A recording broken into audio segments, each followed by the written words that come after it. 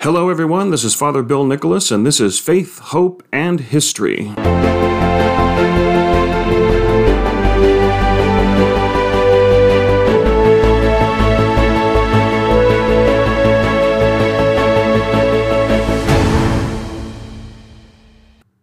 On this occasion of Christmas Eve, it is customary for many parishes during the Christmas Vigil Mass to read not the more familiar gospel that we find for the Midnight Mass, but rather the gospel reading for the Vigil Mass, the night before Christmas, which consists of the genealogy of Jesus and the Annunciation to St. Joseph.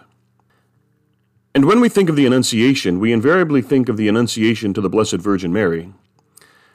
But believe it or not, when you read the Gospels, especially the stories surrounding the birth of Jesus, the four Gospels actually have multiple Annunciations, each with their own message.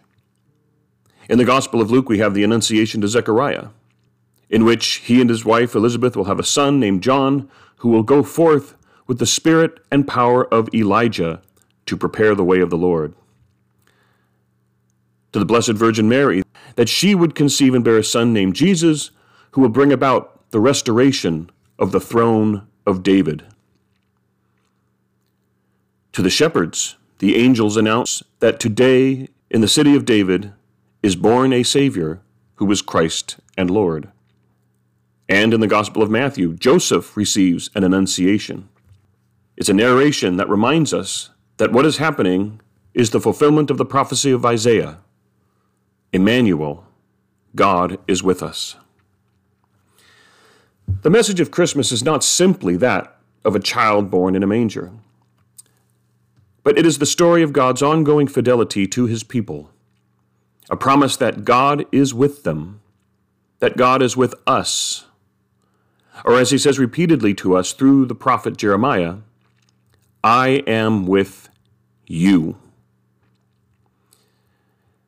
During the hustle and bustle of preparing for Christmas, it is easy to lose sight of why we celebrate, and with much of the news these past few weeks regarding wars overseas, civil unrest and social division, even culture wars here at home seeking to secularize this very holiday that has been nothing less than a national endorsement and celebration of a religious holiday, we can at times wonder, our faith is challenged.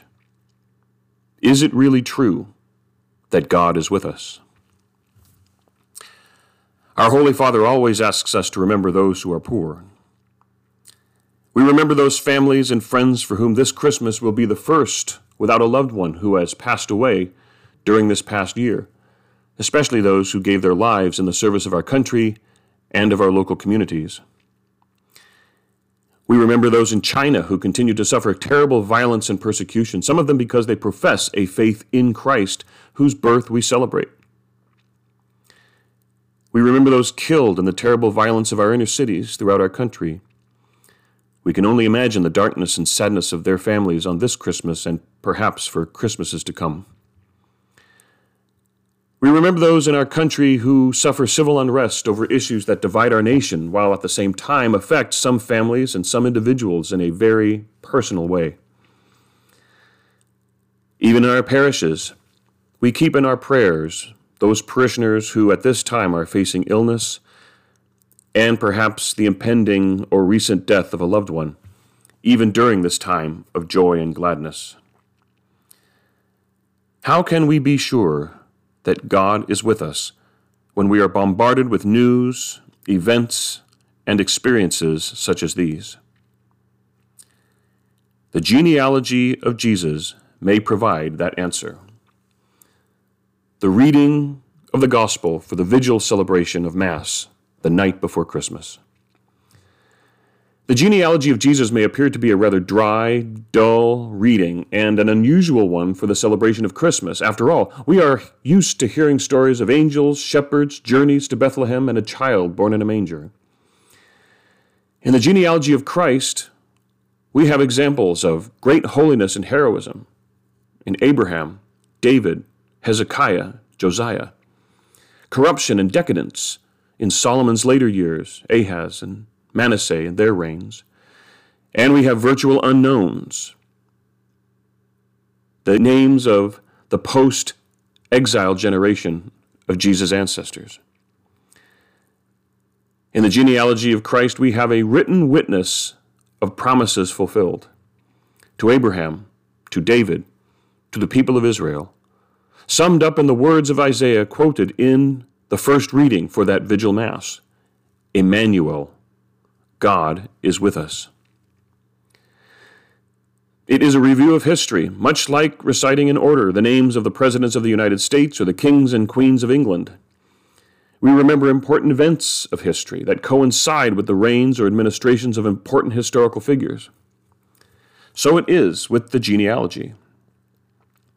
Reading the names of the ancestry of Jesus is like a capsule review of the Old Testament history of Israel, of promises made by God, which leads up to the birth of Jesus.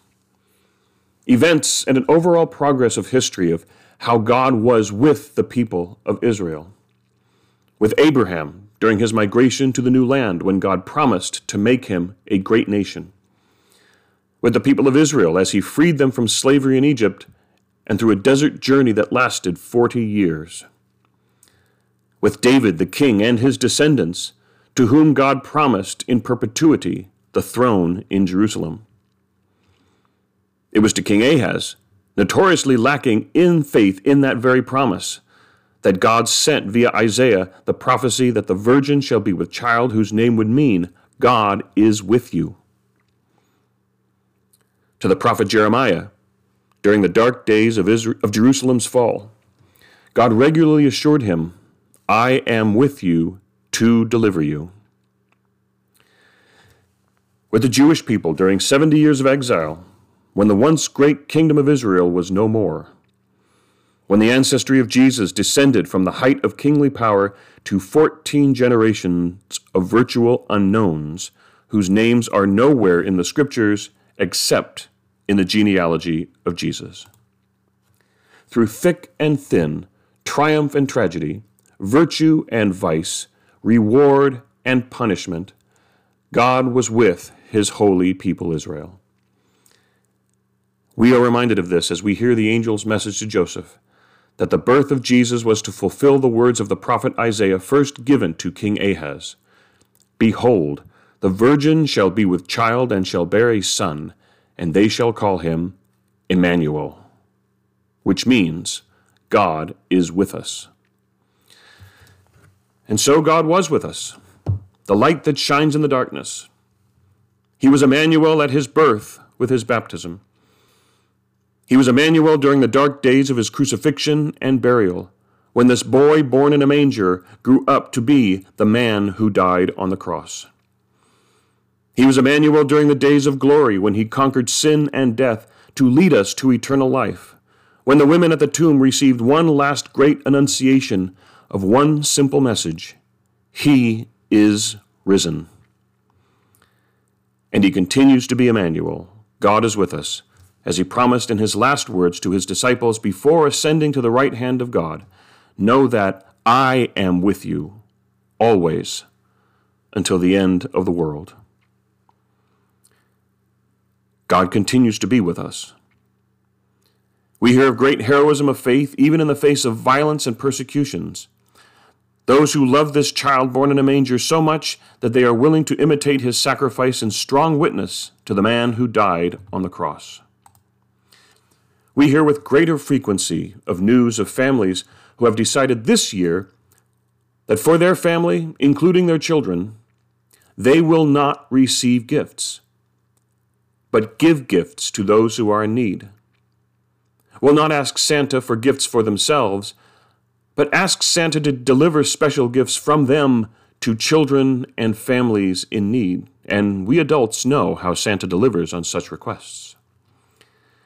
We hear of small and large ways in which people, families, communities, and churches come together to bring that light to those who dwell in darkness, and so manifest in their own personal annunciations that God is with us. Therefore, he continues to be Emmanuel, God with us. With the church throughout the world as it carries on the mission to spread the good news. With our parishes gathered in worship on this holy evening, and every Sunday when we gather to receive his body and blood in the Eucharist, as is our duty, our obligation, and our call. With families, the first and front line of the spread of that good news to their children, who in turn will pass it on to their children.